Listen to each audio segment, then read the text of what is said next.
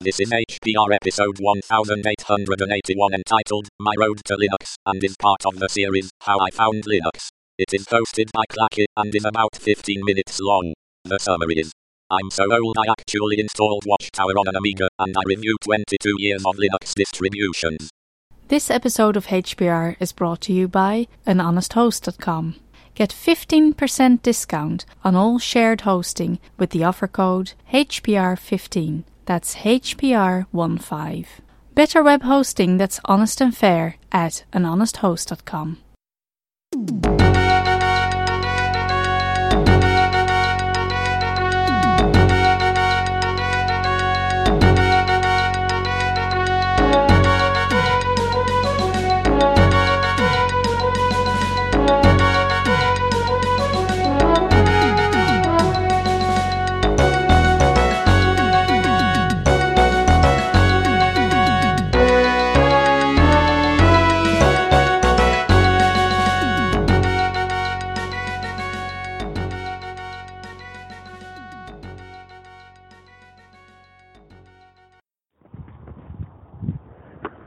Hi everyone, I'm Clacky and this is My Road to Linux.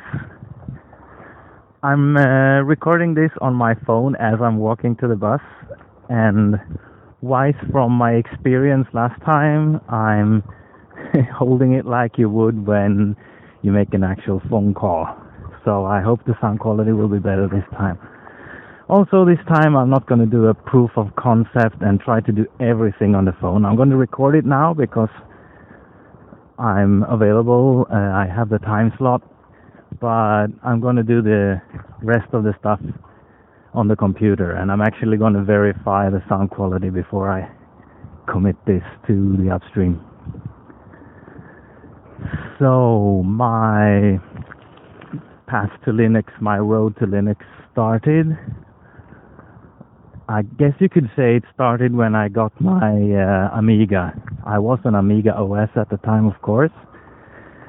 But it was about the same year that I started engaging in internet stuff. That was 1992, and I had dial-up to a Linux account in a small town a couple of miles north of where I was living. In those days, you had to care about what area code you were calling because there were different rates depending on the area code. So I couldn't dial the dial-up too far away. So they were using Linux, and I was using the command line just like I would any of the BBSs I had been using before. But after a while, it started to feel limiting, and I knew there were Amiga applications that could use a real TCP/IP connection, and the way you did that back then was you still dialed into the dial-up, and then you started a command on the command line that would start sending and receiving PPP traffic. I think it was PPP, maybe there was some other protocol used at the time as well.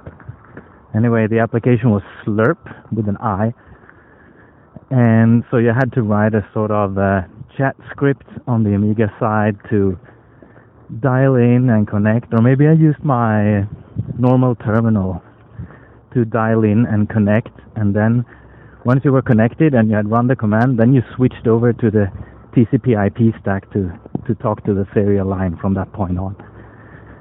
So this became kind of tedious, and there weren't that many programs available for the Amiga. So I started looking into running the same operating system on my side as that which was running on the upstream, on my modem upstream. So I found Linux M68K, and I think that Linux actually at least compiled on Motorola 68000, but it didn't work too well, so Linux M68K was a sort of fork of Linux that had a lot of patches that made it run better on that platform. And the distribution you used at the time was Watchtower, and it wasn't a distribution. It was a tarball, and you just untarred it to your root partition, and boom, you had the binaries there. And from that point on, if you wanted something more, you had to download the source code, compile it yourself. And this was when I first saw the term Debian, because some commands or programs that I wanted, it was difficult to find the original source, or that site was down at the moment, or it was too slow. And then there was usually another source available. There was this hierarchy of packages, and they were called weird things like command-version.org.targz. And I didn't really care much what this was about. I just, okay, I can get the source from here, so I downloaded that. What I didn't know at the time was I could have just switched over to Debian for M68K, because that actually existed at the time. But I went on and I compiled that stuff from the Debian source, even though I wouldn't have had to if I'd known better. And the Amiga was also my path into a little bit of kernel development, although we never upstreamed it. During high school, a friend and I did we had a sort of thesis project at the end. And what we did then was we made sure that the serial drivers for PC serial would work on my Amiga, because I had a bridge card, so it was possible to access an ISA bus on the Amiga. So we patched the kernel here, and we patched it there, and we just, in some ugly way, defined away some of the commands that in the original i386 case, they were actually processor instructions in assembler to directly access the ports of the CPU, but we made them into functions instead, which made some memory writes, because on the Amiga everything was memory mapped, including the ISA bus with the bridge card. So we did that, and we had my Amiga running in the basement of the high school as a terminal to the PC, which actually had a real Ethernet connection, coax of course, to the internet. I think the high school had a 64 kilobit line, and we connected over the serial port to the PC, which shared that 64K line with some of the high school's computers. And during this project, I also learned about Linux on the PC.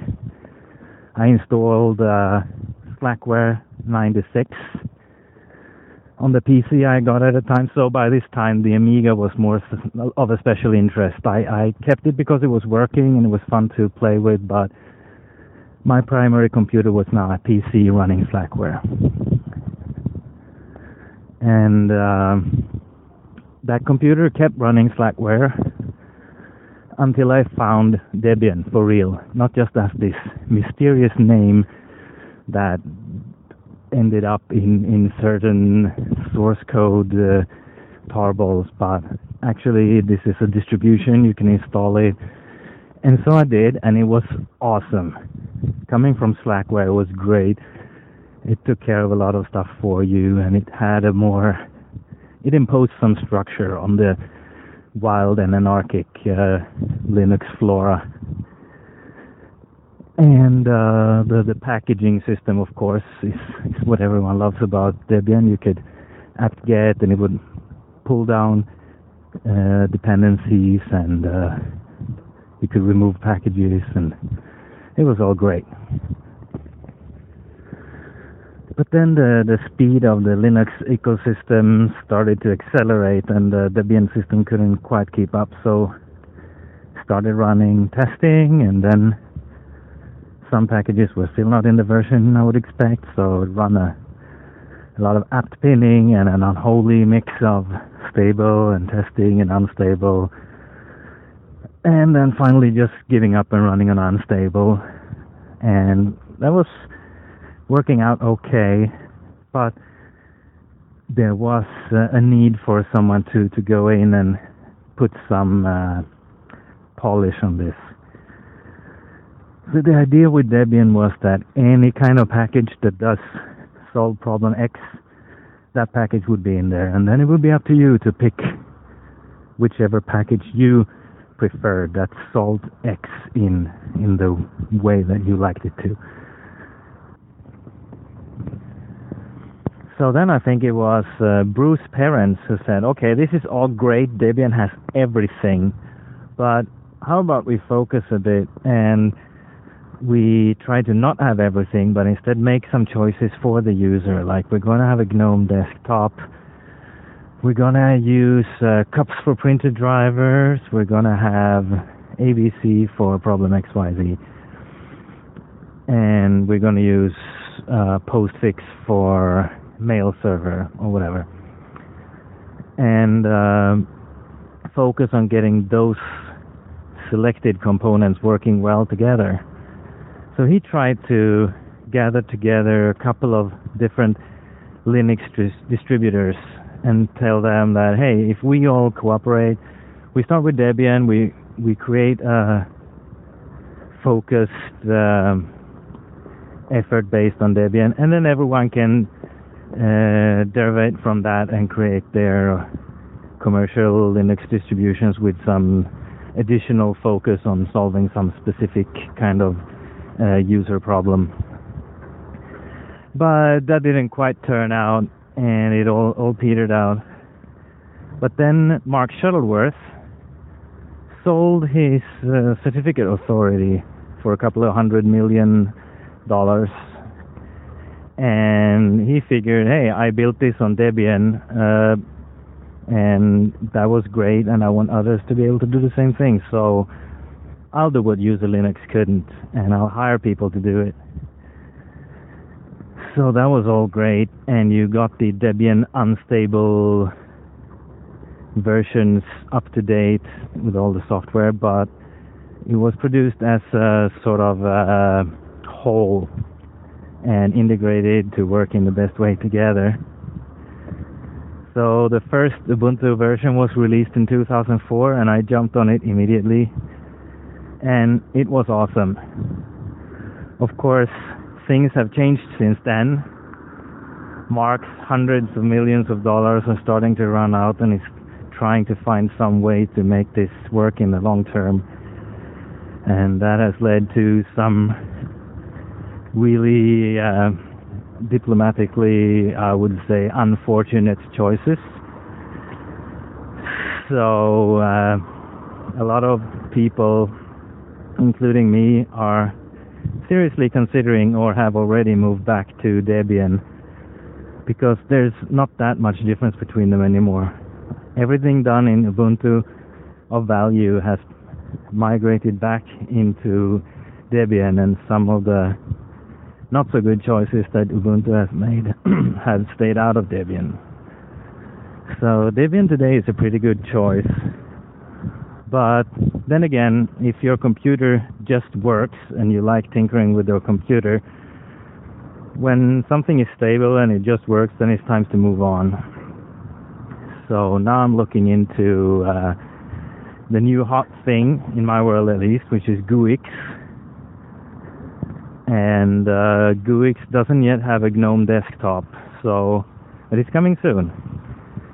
So I'm not running this on a physical computer yet, but my primary VMs on my work computers are now a Nixos, which has GNOME and is the similar philosophy as GUIX, and also the basis that GUIX derived from. And then I'm running GUIX as a package manager on top of that system. And I think that sort of rounds it up from the start to where I am today. See you next time I get something done. My name is Klacke, and you can find me on the Social Federation, on the Pump.io network, microcast/Klacke, that's microca with C's.st/CLACKE, and on the GNU Social Network at quitter.se/klacke. That's quitter.se/CLACKE. See you on the Federation.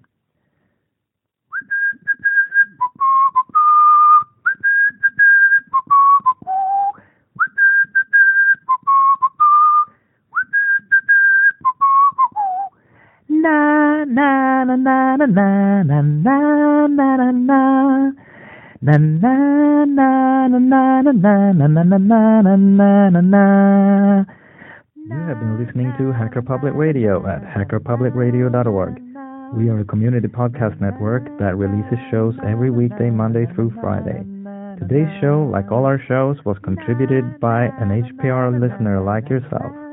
If you ever thought of recording a podcast, then click on our contribute link to find out how easy it really is. Hacker Public Radio was founded by the Digital Dog Pound and the Infonomicon Computer Club and is part of the Binary Revolution at binrev.com. If you have comments on today's show, please email the host directly, leave a comment on the website, or record a follow-up episode yourself. Unless otherwise stated, today's show is released under a Creative Commons Attribution Share Alike 3.0 license.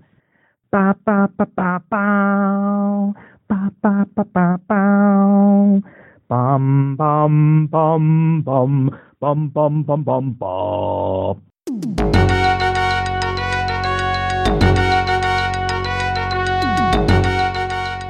You've been listening to Hacker Public Radio at hackerpublicradio.org.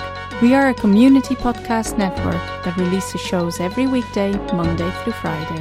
Today's show, like all our shows, was contributed by an HPR listener like yourself. If you ever thought of recording a podcast, then click on our contribute link to find out how easy it really is. Hacker Public Radio was founded by the Digital Dog Pound and the Infonomicon Computer Club and is part of the Binary Revolution at binrev.com. If you have comments on today's show, please email the host directly, leave a comment on the website, or record a follow-up episode yourself. Unless otherwise stated, today's show is released under a Creative Commons Attribution Share Alike 3.0 license.